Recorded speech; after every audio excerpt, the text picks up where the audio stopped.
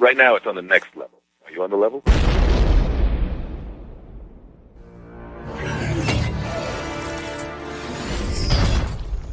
You throw another moon at me, and I'm gonna lose it. Stark. You know me?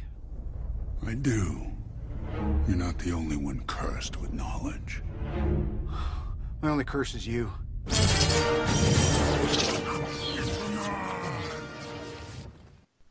Panels to Pixels Avengers Infinity War review.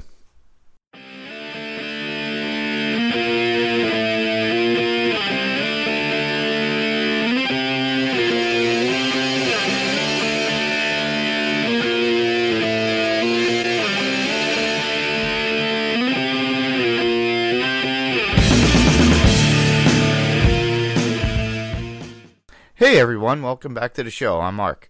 And I'm Steve. So we're actually going to be reviewing Avengers Infinity War. Pretty much a movie that's been out for more than a year.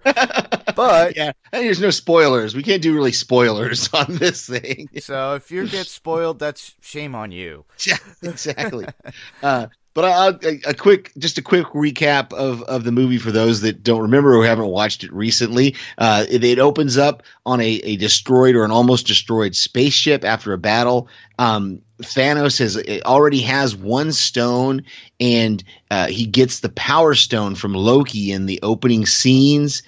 Throughout the rest of the movie, we see Thanos collecting more of the Infinity Stones, and his goal is to kill half of the universe in some crazy scheme to save it by bringing balance, supposedly. I don't understand it. It doesn't make any sense to me.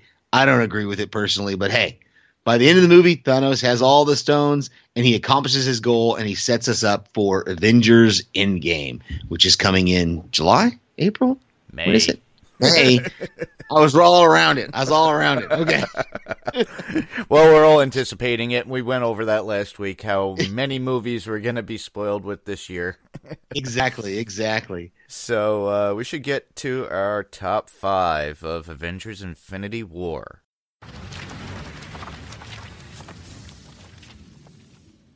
So, Steve, I'm going to let you start off. Absolutely. I will start with the director's intro. So on the disc that I have, at least, there has a director's intro with the Russo brothers. Are they brothers? Is it just? Yes. Yeah. Okay, good.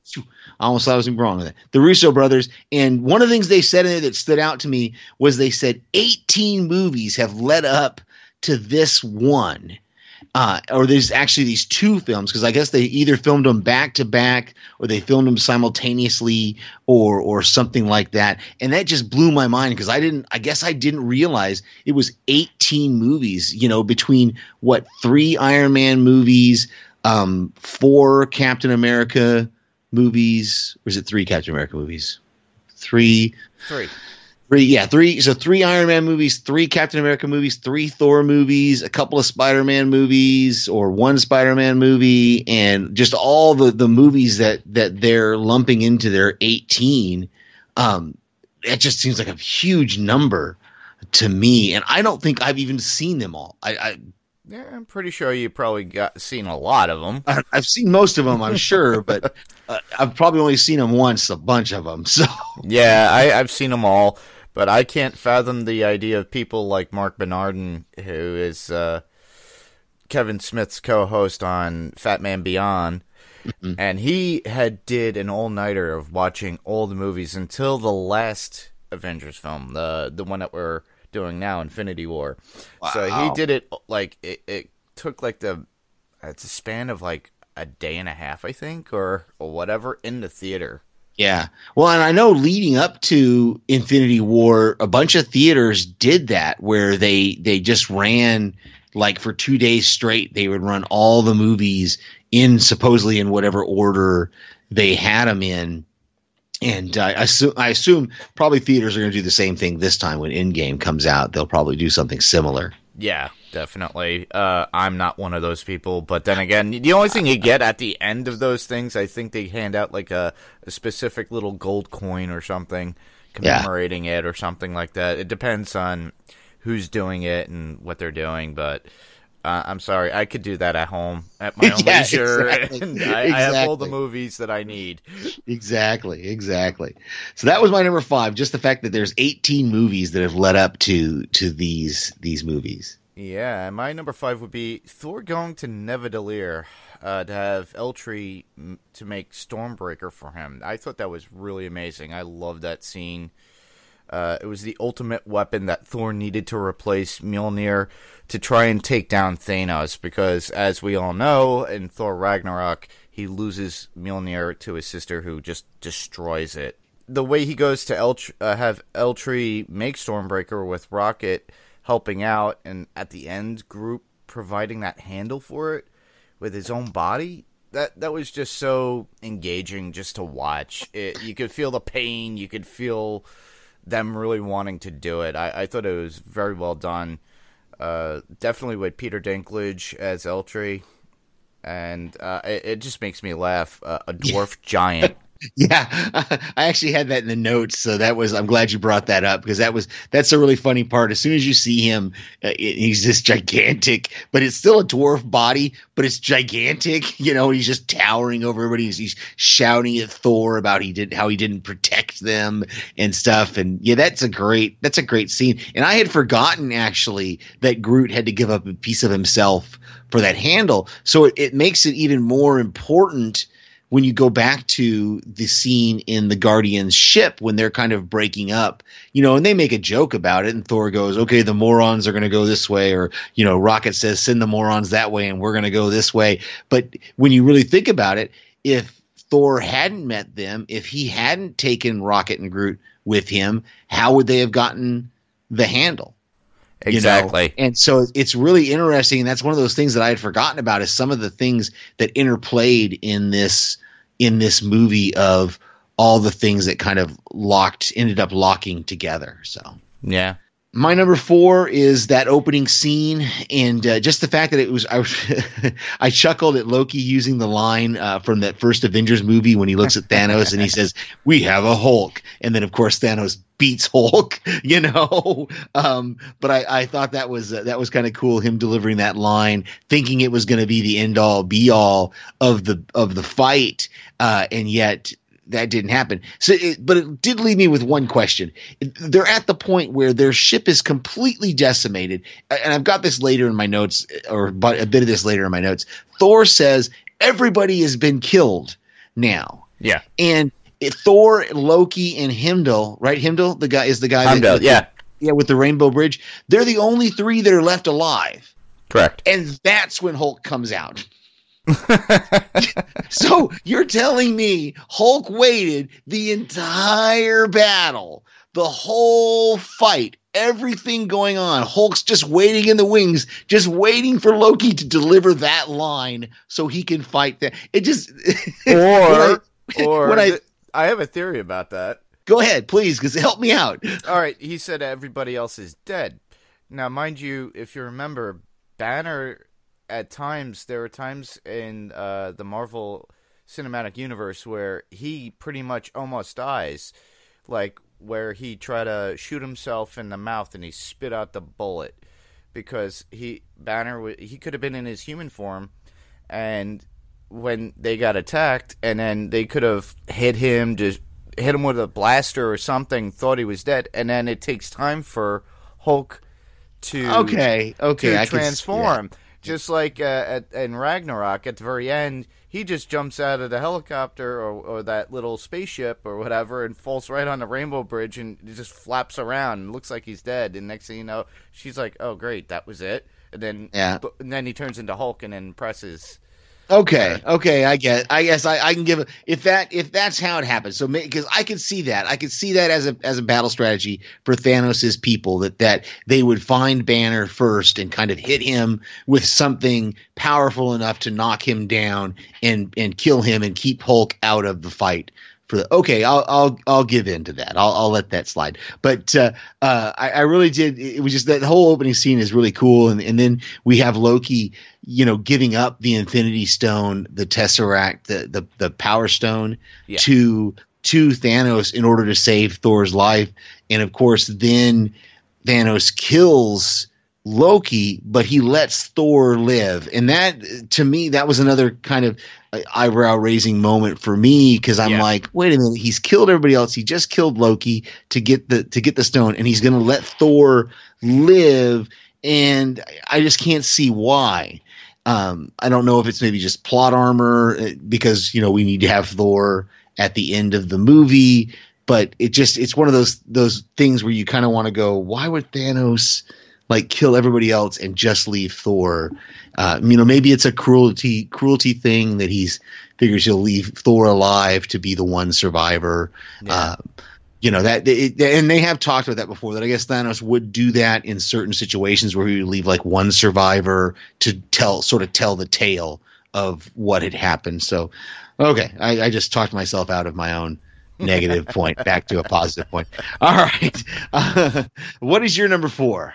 That would be Thanos' manipulation in Nowhere. How he was able to get Gamora from the Guardians so he can get the Soul Stone. Plus, seeing the Red Skull on that planet, and finding out why he could not obtain it due to not sacrificing someone he loved, because he had nobody that he loved. Yeah. But that scene with Quill, Gamora, and Thanos was so tear-jerking for me, because it was hard for Quill and Gamora to state what they never said to one another before. A lot of people give it flack because, wow, I think at the time we only had, 2 Guardians movies? And they're saying that it was rushed. I don't think it was rushed. I think, obviously time has passed between the first Guardians movie and the second Guardians movie, and obviously from the second to Infinity War. So things have been where they kind of built up between them. Yeah, I never heard that criticism of it, because I never saw that, because by the end of the second Guardians movie, we really have them getting close. We have the whole thing with Mantis revealing, and how he feels about Gamora, and we have several scenes in the second Guardians movie that look like they're really progressing. And I have it later, I think later in my notes, but even at the beginning of this, when they show them in the ship and they're flying and and he's singing the song and she's singing the song with him, I get them as a couple. I didn't think it seemed forced.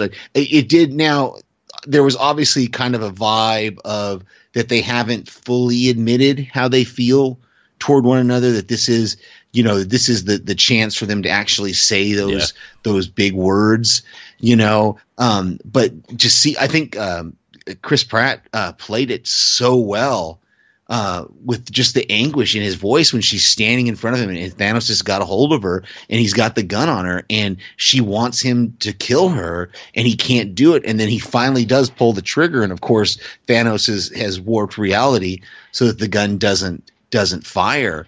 But just that thought, that anguish on his voice, I think he played it really, really well. I'm with you. That was a very, very touching I give them kudos to that, the way they acted it. So my number 3 is Bruce not willing or unable to change into the Hulk after that fight with Thanos, and especially during that first fight on Earth with Thanos' henchmen, they kind of keep going. They do some funny lines with Tony where he's like, "Where's the big guy?" And Bruce is like, "He won't come out." We get the images of we see Hulk going no and all this and.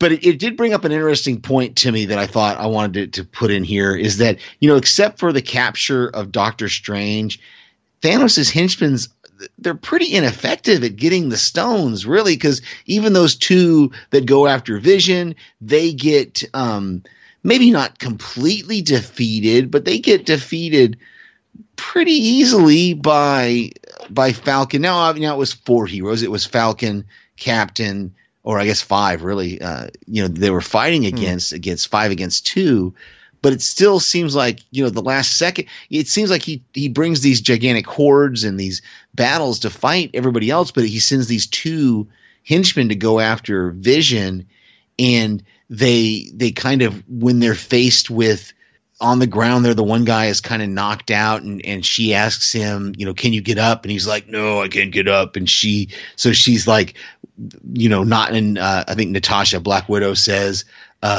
we're not going to kill you unless we have to, or something like that.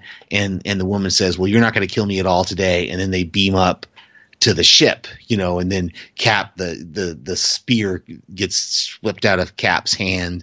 So it really made that point to me that without Thanos with them, they kind of they're not very good at their job. Yeah, I see that too. Typical bumbling henchman, I would say. Exactly. Well, and I almost forgot to mention the two that are on the ship with Doctor Strange that do capture Doctor Strange, or the one guy, what's his name, Ebony Maw. He's on the ship with Doctor Strange, and they defeat him pretty easily as well. They just blow him out the airlock, and he's done. Like he's that's it for him. No karma points for Spider-Man or Iron Man, or whichever one I guess technically was the killer, but. That guy, he's floating out in space somewhere. So that was my number 3. What is your number 3, Nebula sir? Helping. This is overlooked by so many people that I've talked about with this film.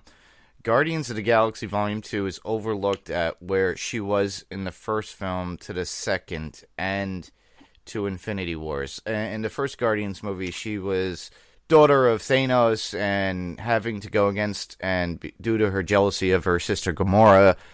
And then finally, by the end of Volume 2, she's with them in some way. It was kind of discouraging, but by Infinity Wars, you could tell she's there to help, even though she's got that sarcastic wit about her and anger within her. I got to give it to her. I love the actress. I love her so much. And yeah, Karen Gillan is great, and you can't even tell that it's her. Didn't even know that. I actually showed a picture to a guy I work with, and he's all into Marvel, and he didn't realize it. He goes, "Wait, yeah," because they have the trailers for Jumanji in our store, and he's like, "I'm like, yeah," and he goes, "Are you kidding me?" Yeah, and that's a cool thing about that. Shows us how what kind of range Karen Gillan has, because of the fact that she's playing this part that doesn't look anything like her. It's kind of like people complained about Rocket not sounding anything like Bradley Cooper, and people were like, "Well, that's because he's acting. It's a voice acting. It's not Bradley Cooper Rocket. Yeah. It's Rocket the character." He's created a new character. He shouldn't sound like Bradley Cooper, and so that's. I really like that you put that in the notes, because I hadn't. I'll admit I'm with everybody else. I hadn't really put no thought into Nebula at all, because she's so brief. Not really brief, but she's just kind of there in the background, really. But like you said, through this whole movie, she's there in the background, and Thanos sets it up.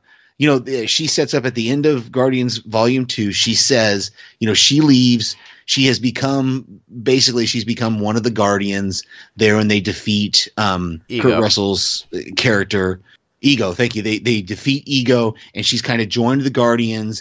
And then they're like, well, and Gamora's trying to get her to come with them, and she says, no, I'm going to go after Thanos. And that's what Thanos says when we see her kind of in that torture chamber kind of thing, is that Thanos says, I caught her on my ship trying to kill me, and then I discovered all this stuff. And that's when he discovered that Gamora actually knew where the Soul Stone was and all this. And then for the rest of this movie, she's just kind of in the background, after her escape, she's just kind of in the background of every scene, but she's definitely there, and she's definitely trying to help. So that's I'm why with you I on love that. That's a good pull. The Guardians of the Galaxy. Because without them, we wouldn't have that extra cosmic style, like, Star Wars style or whatever within the MCU. Because this was basically Marvel's Star Wars, but now it enters Marvel into the cosmic universe as a whole, and it's very wide and bright, and there's so many other characters that are coming in. I'm just hoping that we get something in this next movie that even expands more than that. They already hinted on Volume 2 about Adam Warlock, but I'm assuming the Living Tribunal or Eternity or one of the other Titans that are out there would come into play in some way. I'm hoping. Yeah, and that leads right into my number 2, which is basically my number 2 is just all this. Any scene that had any Guardian in it is great for me. Like I just love I love those movies. I love those characters. I love everything about how they use them. And I'm a little disappointed that the same guy is not going to be on for Volume 3. So I hope that still Volume 3 happens and it still has the same kind of feel as the first 2. They said supposedly they're still going to use his script. They just won't be using his direction. So I'm looking forward to Volume 3 at the same time as I just love everything. I love the whole thing when they first meet Thor and the whole the whole back and forth with Quill and the rest of them about how you're one sandwich away from being fat, and he kind of changes his voice and he's just like, no, you will not take our ship. And they're like, what are you doing to your voice? And he's like, I'm doing nothing to my voice. This is how I talk, And then at the end when he's dealing with Tony and he goes, okay, we could do that plan, your plan, but it sucks. So we're going to do my plan, which doesn't suck. Exactly. It was just, I just love everything they do. I love Drax. I love the interplay between Drax and Mantis.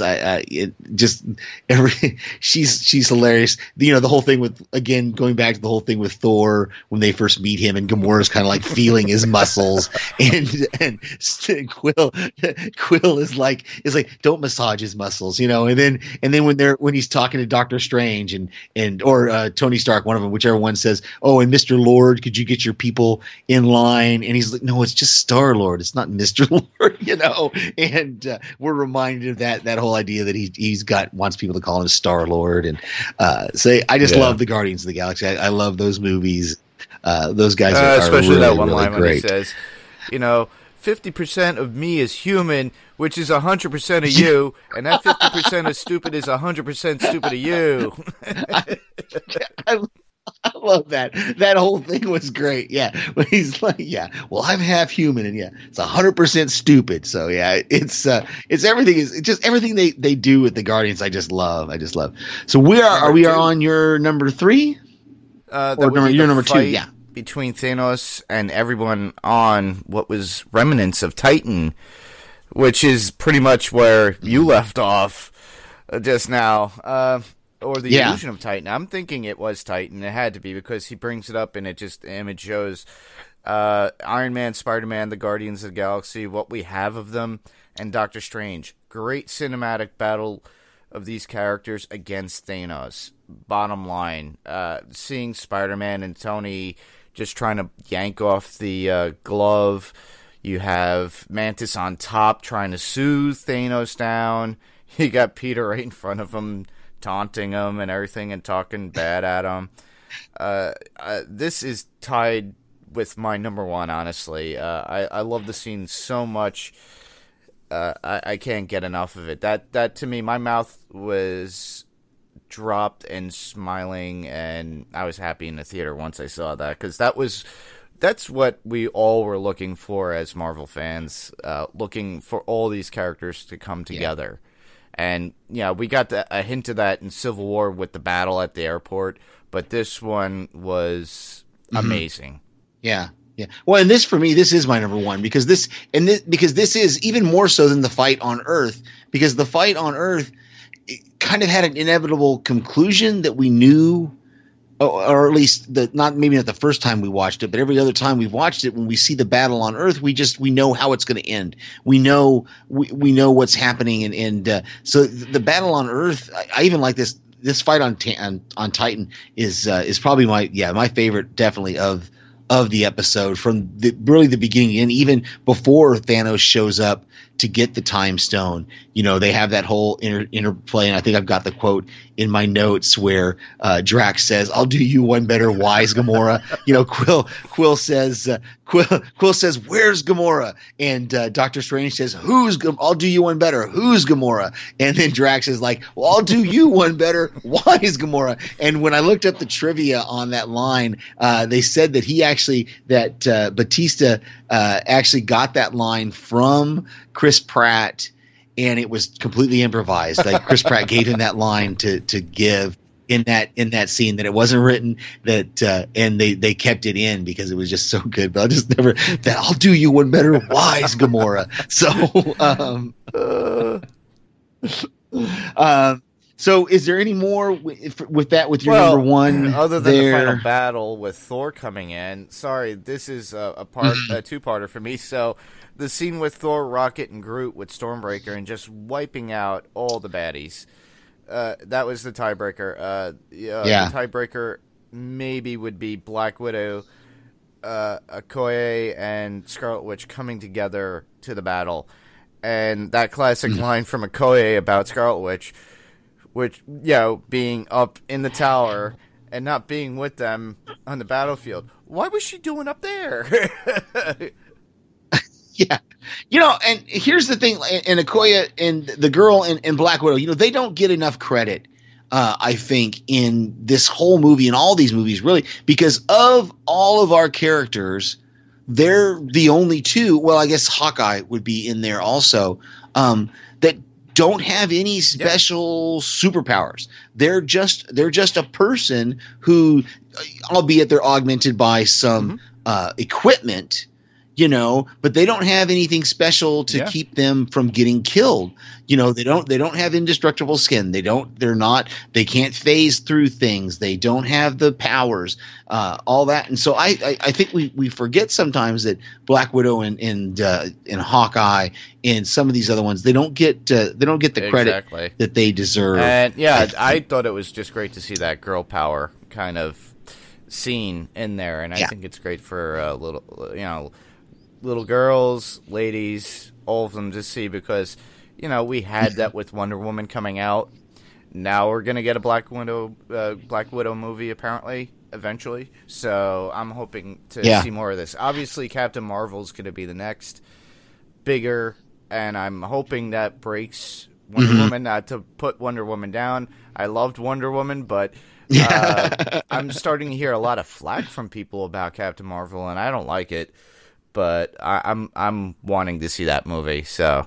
Oh, I want to see it. I saw the newest trailer this week, or the second whatever trailer it was this week that I hadn't seen before, that was really good, and I'm excited for it. I want to see it. The only point I want to make about the whole Stormbreaker thing, that the only issue I had, and I guess it wasn't really a sharp axe, but I said the same thing the very first time I saw this in the theater. Every time Thor went to whack him with that axe, especially when he whacked him in the chest, I wasn't thinking of going for the head, as Thanos said. I was like, why don't you cut his hand off?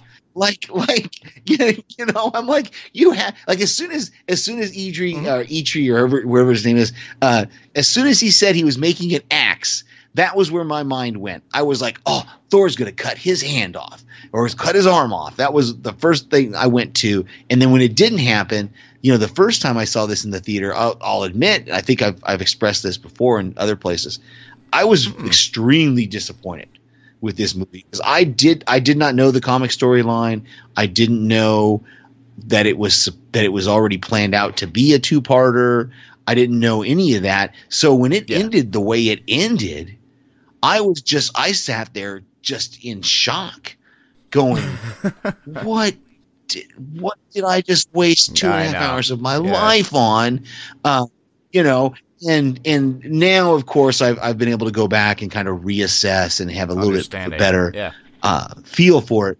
Yeah, which we'll get into my notes, but when I get into my notes. But let's look at, we've got some quotes down here. Let's look at some of our quotes that we haven't mentioned already, because I think most of mine have been mentioned. Before we get into our additional notes, and I like that when they're on. When Pete is pleading with Tony to let him stay and fight, he says, "You can't be a friendly neighborhood Spider-Man if there's no neighborhood." And Tony, the rest of that line is something. Spider-Man says something like, "Well, I know that doesn't make any sense, but here's because he really wants to fight." And then the one when Thor says the name, and I'm not even going to try it. How do you say the name of that planet with the weapon guy? Nevdalir. You said it so great. There you go. I can't say that. When he says that the first time, Drax is like, "You made that word up," and Thor's like, "All words are made up." Oh. What have you got? You got quite a few here. You're all screwed up. You're all screwed now. I'm sorry, I ruined that. Bruce, when Thor arrives, he's so emphatic about it. It's like, oh, you're all screwed now. That was like so like exciting because he just like, all right, he's reining in Thor. Yeah, Ruffalo plays that part. He plays that kind of whiny guy, and he plays that kind of whiny doctor guy so well. And I love, and I didn't mention it earlier, but I kind of wish there's a scene at the very beginning of the movie where he sees Black Widow and he softens for a minute and he says, "Hey, Nat," and he just kind of says it like he's some guy finally seeing his girlfriend for the first time in years, and he's like, "Hey, Nat," and she just completely ignores him and goes on. And I'm just like, oh, poor guy. But I like Ruffalo. I like the way he plays that part. The next one I would have would be, "Dude, you're embarrassing me in front of the Wizards." And Tony talking to Bruce when he couldn't Hulk out. Yeah. The other would be, "It's like a pirate had a baby with an angel." Drax about Thor when they were on the Milano, when they brought Thor on the ship of conscience. It was hilarious. Yeah. And I think later even Quill calls him that again, doesn't he? Doesn't he say something like, "Take the baby pirate angel with you," or something like that? The next would be Okoye saying, "This is not what I imagined for our country, bringing in people from other places." And the Black Panther goes, "And what did you imagine?" Okoye, "I don't know, the Olympics or maybe a Starbucks." The humor that they put into these films like make it so much better, and it's not thrown in there just haphazardly like some of the DC stuff. But the one that I give DC was like I work with children, and in Justice League. But some of the other stuff was a little bit gimmicky in that. But with this, it kind of works with the characters that are already there for Marvel, because Spider-Man always has comebacks.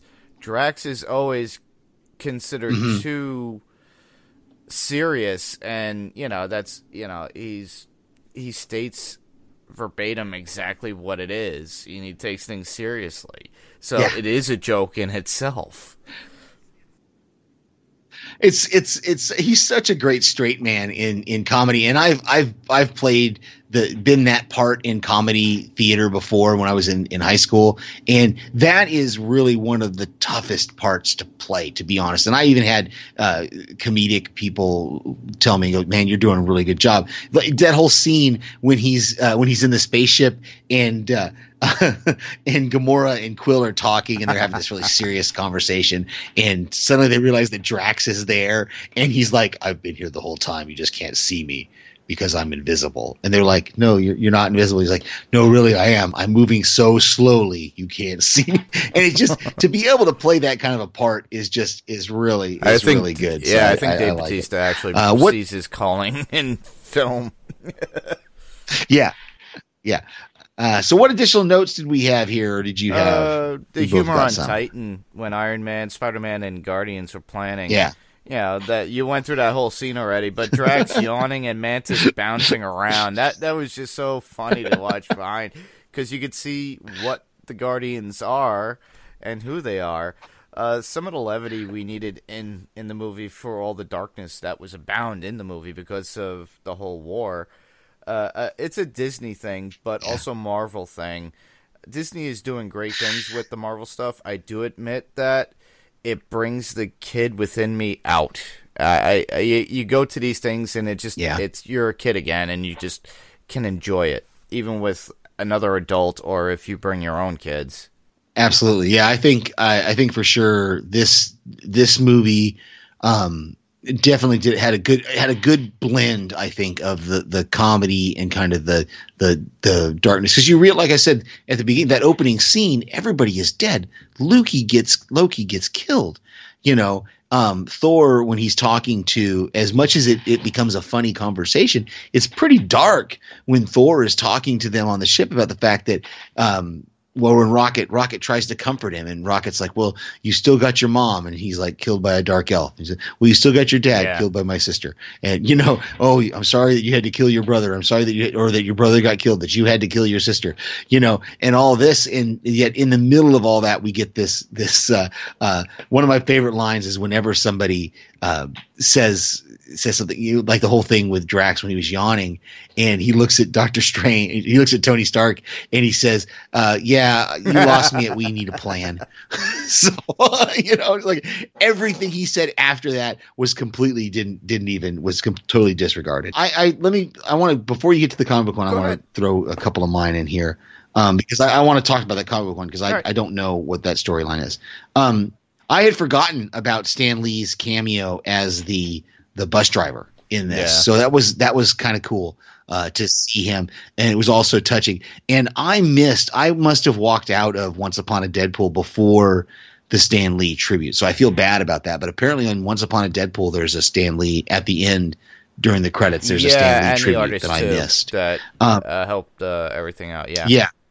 The only other note really that I had that we haven't talked about already, because we already talked about Peter Dinklage, was when Doctor Strange says that 14,605 possible outcomes, only one where they win, or Tony asks, how many do we win? He says one. It made me wonder about how many of those had him giving the stone to Thanos. Because the reason I say that is because that's the only action he had really had control of at that point, because they were stuck on Titan when Thanos went to Earth. So really if there had to be, I'm going to go on a limb. There had to be more than one of those 14,605 where he gave the stone to Thanos. Do you think? Or do you think there's only one, the only outcome, that this is the only outcome where he gave the stone to Thanos? I'm not too certain. There, like you say, there's 14,605 possibilities. So, yeah. So I can't imagine there's only one where he gave him the stone. So really, all he knows when he says to Tony, "This is the only way." Really, all he knows is this is the only way to start. Yeah. How we win. By giving, I would think anyway. I can't imagine that there was 14,604. Well, where he maybe didn't give the stone to did Thanos. Give it up, but in a sense, after he killed Tony, because think about it, he spared Tony's life. Oh, I see what you're saying. I see there could be. Okay, I could see what you're saying. So the one way, maybe the one way isn't giving the Thanos the stone. Maybe the one way is where Tony survives. That's a good, and there has been speculation about that. So that could be a point. There might have only been one scenario where Tony lived, where Tony didn't disintegrate, or where Tony lived. So that is an interesting point. Okay, so yeah, I just that made me wonder this time, and I hadn't thought about that before. But that is interesting. So let's get into your note about the definitely change. There's a change from the comic book form to the cinematic form. The original story of the Infinity Wars was different in the comic. It was all about Thanos doing all this for his love for Lady Death. With this, it changed it. The movie was centered around how Thanos wanted to do the good for the galaxy or the universe out there, and for other beings, to destroy half of it so that the other half could survive. It's something we've seen in history based upon war, but this was someone's or some being's thought to change everything for his own thought about what he thought was right for this whole universe, which is a completely opposite story compared to what was written in the comic. Because in the comic, we do get all that, of him doing all these things, fighting. There are other heroes, obviously, that are involved. We don't see them in this movie, but it's very similar in a sense where he was collecting the stones.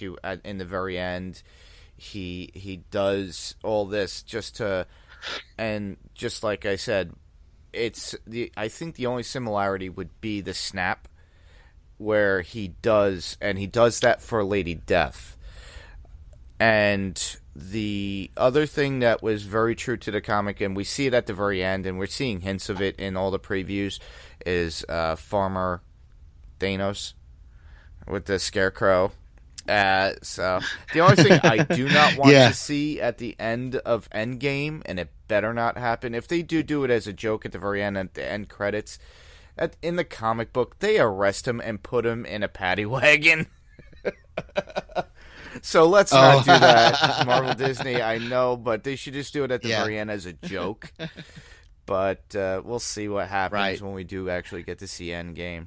But I find that interesting, that because it really does, it changes the motivation of what he's doing from the comics to the movie, because the comics, that makes it's a very selfish motivation that he's doing, because he's doing it for himself to give his tribute. And I don't know the exact story, but from what you said and what I've read online, there's, it's a very selfish motivation to where he's trying to give this tribute or impress Lady Death. Whereas in the comic, in the movie is trying to put him forth as, now don't get me wrong, I don't think they're trying to portray him as a sympathetic character, as a good guy for wanting to do this, but I think they're definitely showing him as kind of a dictator and kind of a genocidal maniac in that what he wants to do, but that they put him out as that he feels, or at least his followers definitely think he feels, like he's saving the universe by getting rid of half of the population of the universe. Being, instead of a selfish act, it's a selfless act in his mind. Yeah. Right. In his mind, he's seeing it as, I'm saving the world and I'm saving the universe, not hurting it. And that's, in fact, he tells Gamora that when he tries to justify what he did on her world. He says, well, when you were there, you went to bed hungry. Nobody could eat. There wasn't enough food for everybody. Now everybody goes to bed with bellies. Everyone sees the next sunrise, or however he says it. And so he really sees himself as some kind of benefactor who's helping these worlds that he goes to by helping them not consume more resources. So that is interesting. We should really be giving somebody a hero award, because you're going to read our feedback. We actually have feedback, ladies and gentlemen. Thank you to Pat for your feedback. And this is what Pat wrote. Thanos has it right. There are too many people here. It doesn't make him a bad guy to clean up the planet, especially since he's not choosing who goes. And I don't disagree with you completely, Pat. I do want to say that. I don't completely disagree, but I want to add one thing. The only difference, though, is when he does the snap, yes, he doesn't choose his victims. But from what we saw in this movie, at least, every world he went to, he did, or his followers at least, would choose their victims. He didn't just randomly kill people. He actually picked people out of the crowd to kill in these other places. So yes, whereas with the universe, it may be he thinks he's being altruistic. With these worlds that he's conquering, it's not. He's singling people out and then taking people if he thinks they could be of use to him, like taking the child Gamora and raising her as his own. Yeah, I agree. What do you think, Mark? When he attacked Gamora's planet, he had his other men. He wouldn't point out anybody. They would just take charge of their own and make those decisions based upon their own thoughts, or just randomly do it. So, and then the only person that he took in, and it could be seen as greedy, because he took Gamora in for himself as his own daughter. Exactly. And he got Nebula from somewhere as well. So we definitely see a precedent of, maybe that's the only times he did it, but so I had a suggestion to Mark to give us a second half, since we normally have two parts to our podcast. And my second half was your top 5 Marvel Cinematic Universe movies. The only rules are you can only pick 5 out of the 19 that we have. You can only pick and plus, if you want to include the others, I guess you could include some of the X-Men or the ones that are not necessarily MCU types. And you don't have to list them in any particular order, but you can only choose 5. So I'm going to let Mark start. What is your I think we have the first? same Your one. number 5. we have some similar ones for sure, and we'll jump in with those because okay. mine are not in any particular order. I just threw my 5 out there as a shotgun. I can't choose which. Well, I can kind of choose. My number 5 will go ahead be and Captain give us your America, number the 5. First Avenger. I love the character just the same as any other character, just like Spider-Man, because oddly enough, Captain America was in Timely Comics before it turned to Marvel, and it wasn't until Stan Lee brought him back from Marvel. So he's like an original hero that wasn't originally a Marvel staple. It was more of a Timely Comics one. So I loved seeing this movie. My brother is a huge Captain America fan. I love that he was so noble in life before the transformation as well as after. Yeah, I gotta love that character because and he doesn't hold any true great powers. He has great strength and agility from whatever was done to him. Everything else is all based upon courage. Yeah, and that's why it's my number 5 as well. And if I had to be pressed to pick a number 1, it might be my number 1. If I had to really list my favorite of all of them, and it is, even though he is a chemically enhanced, superpowered, but the things that the reason the chemical worked on him the way it did was because of those character traits of nobility, those things that he was willing to do, and the honor that he had. And I think they showed that really well in the movie, the Captain America, the First Avenger. And I love that they kept the origin story that I remember from the 80s of him being found in the ice and being brought back to life from that kind of reanimated kind of thing. I like that because that's the origins. That's the Captain America origin story that I remember from the 80s. So I really, Captain America, Winter Soldier, Captain America. All right, the First Avenger. Cool. So you have 5. I have 5. My number 4 would be The Incredible Hulk with Edward Norton. This is still with the MCU timeline, obviously. They use this actually in the first Avengers film because they use clips from The Incredible Hulk when Tony gets to see everybody's file. And you see the devastation he was doing in that movie. I just love the movie, but I thought it was very well done. And it received okay ratings when it first came out, and over time people started bashing it. Though I was not extremely happy about the Abomination in the film, it's still one of my go-to movies to watch. I think they could have done better with the Abomination as far as the look and everything else, but that was my only drawback to that film. Yeah. And that's the Jennifer Connelly one, right? Is that Jennifer Connelly? It plays the girl, and it's no. Liv Tyler actually plays Betty Ross. Liv Tyler, okay. Betty Ross, not. But yeah, I like that. I like that film. It's been a while since I saw it, and I like that they didn't redo the character. That Mark Ruffalo basically just took over for Edward Norton in that character, but they carried on that same storyline even into his movie. So yeah, that's really good. My number 4 is, I don't remember. My number 4, the Guardians of the Galaxy, the first Guardians of the Galaxy movie, because it's just, I remember watching that movie for the first time and walking out saying that is my favorite Marvel movie of all. I love the fun in it. I love all this. I love Rooker is so good and so funny, and Chris Pratt that's the reason why I started watching Parks and Recreation, was because of that. That's the reason why I've become such a huge fan of Parks and Recreation is because of Chris Pratt and seeing him in the Guardian. In this Guardians of the Galaxy movie, I think there's so much fun in it, and it's really great. I still love a lot of the lines. I love that they referred back to it in Infinity War when Drax brought up the point about the dance off to save the universe. I just love that. I love his love of the original Footloose movie is great. I think one of my favorite lines that I've quoted many times is the John C. Reilly line when he says when he walks up to Glenn Close and he says, ma'am, I have a message from someone and says that he's an asshole, but he's not 100% a dick. And she says, do you think he's telling the truth? And John C. Reilly says, well, ma'am, I don't think anybody's 100% a dick. You know, I just love that interplay. And then at the end, when Rocket is trying to negotiate for what crimes he can commit, and John Reilly is like, no, that would be murder. Yeah, you can't Drax do would that. say that and goes, You know, no, that's murder. And then when yeah, Rocket Drax is like, no, that's stealing.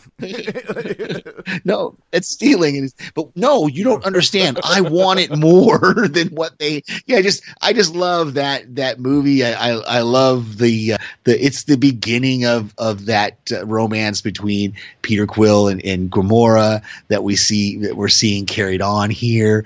And it's a favorite of mine. I could pop it in and watch it anytime and just sit there and enjoy it. That would lead me to my number 3, right?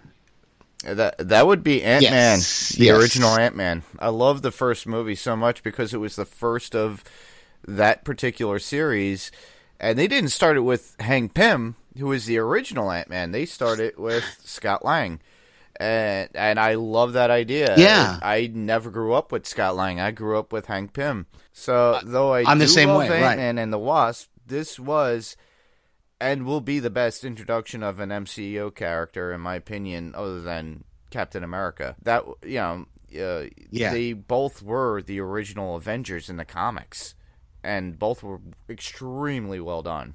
Yeah, I liked Ant-Man. I need to go back and rewatch that first one again just to remind myself of it because I like, I'll switch mine up a little bit here because actually no, I won't. We'll get to it when we get to it. But I like Ant-Man too. I can agree with you. I like and his name is escaping me, Paul Rudd. The guy that plays him is so good, and just all the stuff that went on with that, which brings us to my number 3, and I'm going to keep it right in line with my number 4, which is Guardians of the Galaxy Volume 2 is my number 3. And even though it's slightly predictable, when you got towards the end, like I started to realize, I was like, oh, Kurt Russell's a bad guy. He killed Quill's mom. Like I could see it coming the first time I watched it, but there's so much in that movie that's so much fun.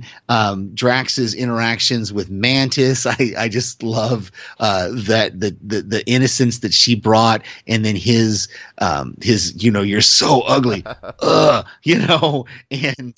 and hers, when she says disgusting, it just makes me laugh every time. The scene when they're flying through hyperspace and they had to do all those jumps, and you're seeing Rocket and all of them with their eyes bugging out, and it just makes me laugh when they look out the window and they see Kurt Russell riding on his spaceship, like a surfer.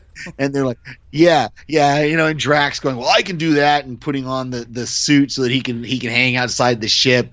It just that's the whole thing about these movies, is they're just so much fun for both of them, even though there is some dark humor also in it. I mean, Rooker kills everybody on that spaceship with his arrow, the whole thing about Rocket wanting the guy's eye or whatever it was that he wanted to get.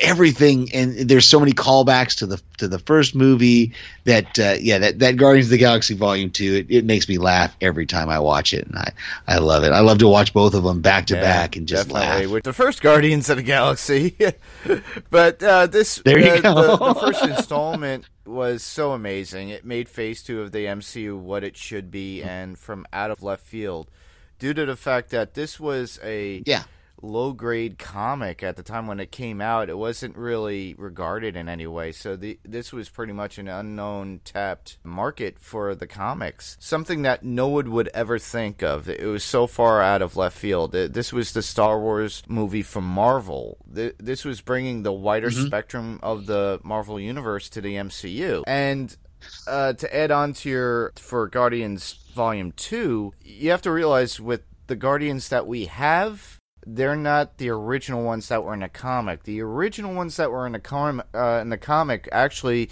were the characters we see at the very end of Volume 2 with Stallone and the other characters that you see presented before you after Yondu's like little funeral. And Yondu was part of that Guardians. And the fact that I'm hoping they bring those characters back in Volume 3, because I would love to see Stallone and the rest of them come in.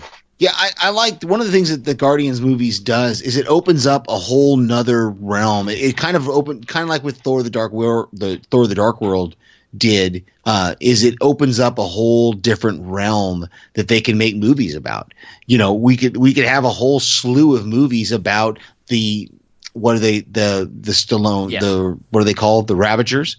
You know, we can have a whole slew of movies about them, different things about what they're doing, you know, about what's going on out in other places in the universe.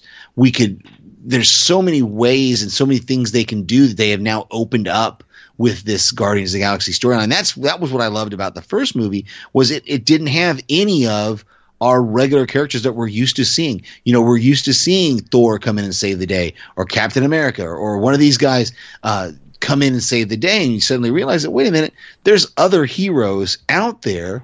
And then you have somebody like Quill, like Rocket, you know, and Groot. And I like the fact that in this movie, Infinity War, you know, everybody spoke Groot. It seemed like, which that seemed a little bit of a cop out to me, because it was nice that there were people in the first movie, the first Guardians movie, that didn't understand Groot. That, you know, that whole exchange, I think, between Rocket and Quill in the very first Guardians movie, when he says, well, he doesn't know speaking as well as you and I do, you know. And Thor, you know, really you have great. to realize Thor took an elective when he was on Asgard, so. Yeah. I Am Groot was an elective. That's great. Yeah, you know, that's one of those levity moments that you just had to chuckle at. So yeah, I liked it. I'm with you completely. Which brings us to my number 2, and I'll piggyback on your Ant-Man, because for me, my number 2 is Ant-Man and the Wasp. I thought it was funnier than the first one. I liked it better than the first one, even though, you know, the joke is they just put quantum in front of everything, and that makes it mysterious, you know. But just all the scenes with the woman who plays Ghost, she's also in the TV show Killjoys, that I really like. And so I kind of like that storyline and that character of Ghost, because you have this person who this horrible thing happened to, and then she ends up getting used as an assassin for so many years, to where her psyche is just completely warped. And, you know, you think there's no redeeming quality to her, but they're able to find a redemption arc for her. And I really liked that fact that we had that, you know, with Ant-Man and the Wasp, which I think brings us to your Spider-Man number 1. Homecoming. I have a love for Spider-Man that has lasted since I was a kid, and I still love it. I love Spider-Man to death. So every incarnation that we've had since 1977 for a physical Spider-Man, I've been in love with. Since Nick Hammond did it, portrayed it on the TV movies and then the TV series, all the way to Tom Holland. Some bad, some good, including the Japanese Spider-Man that I mentioned on my my Into the Spider-Verse review. But they, you know, I Very loved cool. it. I can't say any more about Spider-Man, and Homecoming was the Spider-Man movie I think we all wanted to see. I think they hit everything the way it was supposed to, and Sony listened to Marvel, and it worked. And I'm just hoping that Far From Home is going to be the same way. That's great. Yeah, I really had I had a toss up for my number 1. It was really Spider-Man: Homecoming was right there. I love that movie. That is probably I will go on a limb and say it's my favorite Spider-Man movie of all the different incarnations that we've had here the last few years. That Spider-Man Homecoming was definitely, I like the way Tom Holland plays it. I like just all the things about that story were just so cool. But my number 1 is Thor Ragnarok, and I really like this concept because I like movies like Gladiator. I like movies like Braveheart, all these ideas of, I guess Braveheart really doesn't fit in there, but Gladiator fits in there, is the guy being thrown into a situation where he's a slave, he has to fight, and then he's able to turn the tables around and escape. And I just like that that whole storyline, and I like the and I don't remember her name. I love the character of the female Valkyrie, who's always drinking and fighting, and I just love. There's so many things about Thor Ragnarok that I enjoy that I can watch it. It's kind of like the Guardians movies for me. I can just pop it in and just watch it and just enjoy it for what it is. It's pretty cool how they've come around with Thor, because the first one was pretty much a sleeper, and I didn't anticipate or go out and rush out to go see the first one. The second one I never got to. I really wanted to because I heard some great things about it, and I finally got it. And then I saw Thor Ragnarok in the theaters, and I was glad I did. Yeah, now thinking back, I wish I still have not seen Dark World, and I kind of wish I did, because that would explain the whole thing about what happened with the Reality Stone. And that was the one thing for me that was confusing in this. That's probably my only criticism, not only criticism, but one criticism I have of Infinity War, going back to it a little bit, is that they, for the when he gets the power stone, he gets the space stone, and all they do is just tell us what happened. They just tell us that he decimated Xandar to get the space stone, and you realize that means that everything that took place in the first Guardians of the Galaxy movie is basically erased. Basically was no good. They gave it to Xandar, to them to keep it safe, and they weren't able to keep it safe from Thanos. And then, Loki's got the Power Stone, and he gets it from them. And then he gets the Reality Stone from the Collector. He gets the Time Stone from Doctor Strange, and then he goes and gets the Soul Stone and gets the Mind Stone. So just that Reality Stone was the one that's kind of that missing piece there, that we don't know a lot about what happened. Yeah. All we see is the aftermath, there on Nowhere. Nowhere. So, okay. Well, very good. Well, those were our top 5 MCU movies. Is there anything else we have to add, Mark? You've got some comic book news, we got comic talk. Comic news, yeah, we got one that's sad. Judge Dredd artist Ron Smith died today. We're doing this the 10th of January. So he was 94, but he created it and started it back. And it started with 2000 AD and Judge Dredd. So he created that character. Apparently he had been battling Parkinson's, but over the past few years, but honestly,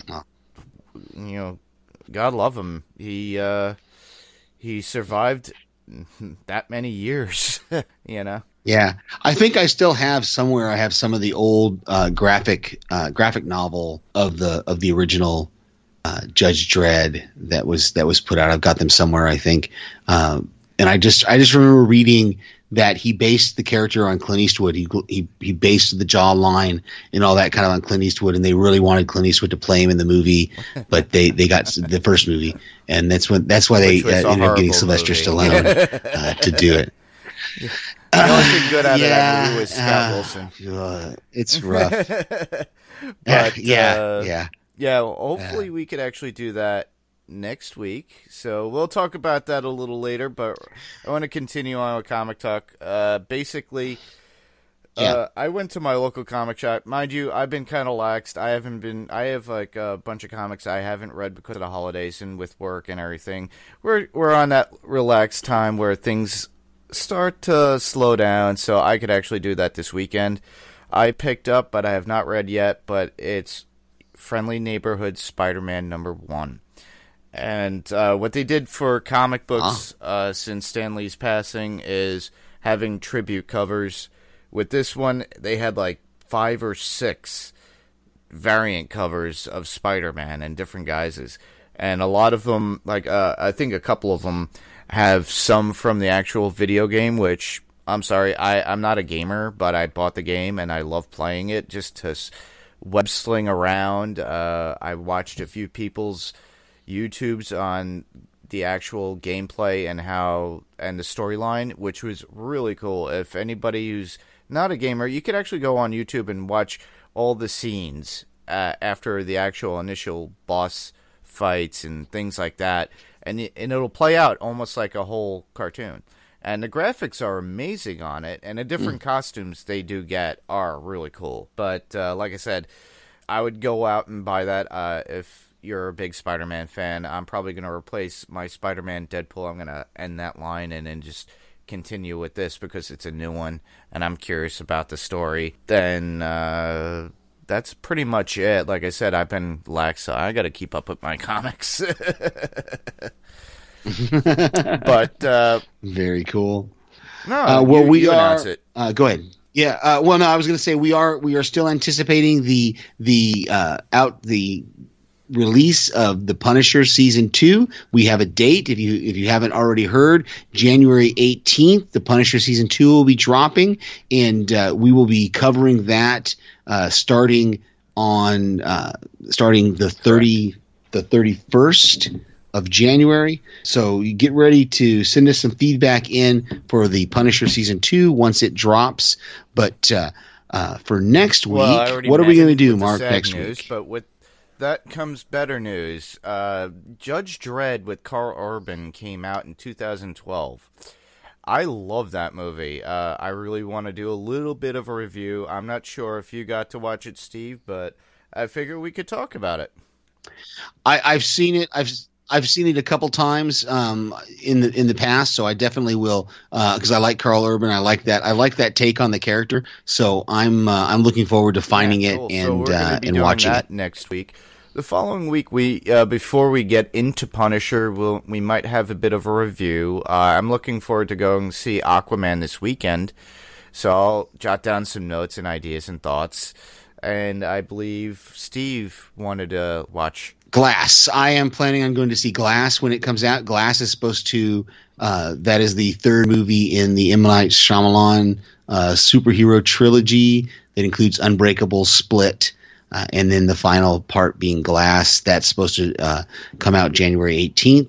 So I'll be going to see that. So probably the week after that, we'll do some mini reviews of those movies, Aquaman and Glass.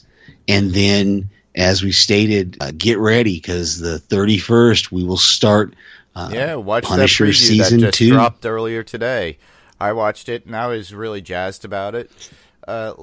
Looks like a lot of action in there. I'm excited. Looks like Frank's up to some good that could not be good. I don't know, but I saw a lot of blood. Yeah. I'm excited. I'm excited for everything. I don't want to spoil anything for anybody that doesn't watch trailers. So we will get into that here in a couple of weeks. All right. To submit your feedback and theories, you could go to our Facebook group. That would be www.facebook.com/panels2pixels. And if you want to email us, you could drop us an email. We already got one form of feedback from Pat. We love that, and we want more. So please send in some comments. We'll read them. We'll bring them up. Absolutely. We'll talk about it. We'll go on from there. You could email us at panels2pixels1@gmail.com. That's panels, T-O, pixels, and the number 1@gmail.com. So... Excellent. Where else can listeners hear us, Steve? Well, Mark is co-host of the Walking Dead Talk Through with Brian Meloche on Golden Spiral Media. That will be coming back here in just, almost a month, right? Yep. February 10th, Walking Dead comes back. So you guys should be starting to gear up for that. I am going to set in on a roundtable for Star Trek Discovery talk through tomorrow night, January 11th. So I don't know when that will drop, but that's also on Golden Spiral Media. Also, I know that Mark has some irons in the fire for some podcasts that he's going to guest on. I've got some irons in the fire for some podcasts that I want to guest on. So looking forward to hearing our voices, not just here on Panels to Pixels, but on various other podcasts as well. Sure. So thanks, everybody, for listening. I'm Mark. And I'm Steve. And this was Panels to Pixels, everybody. Good night. Good night.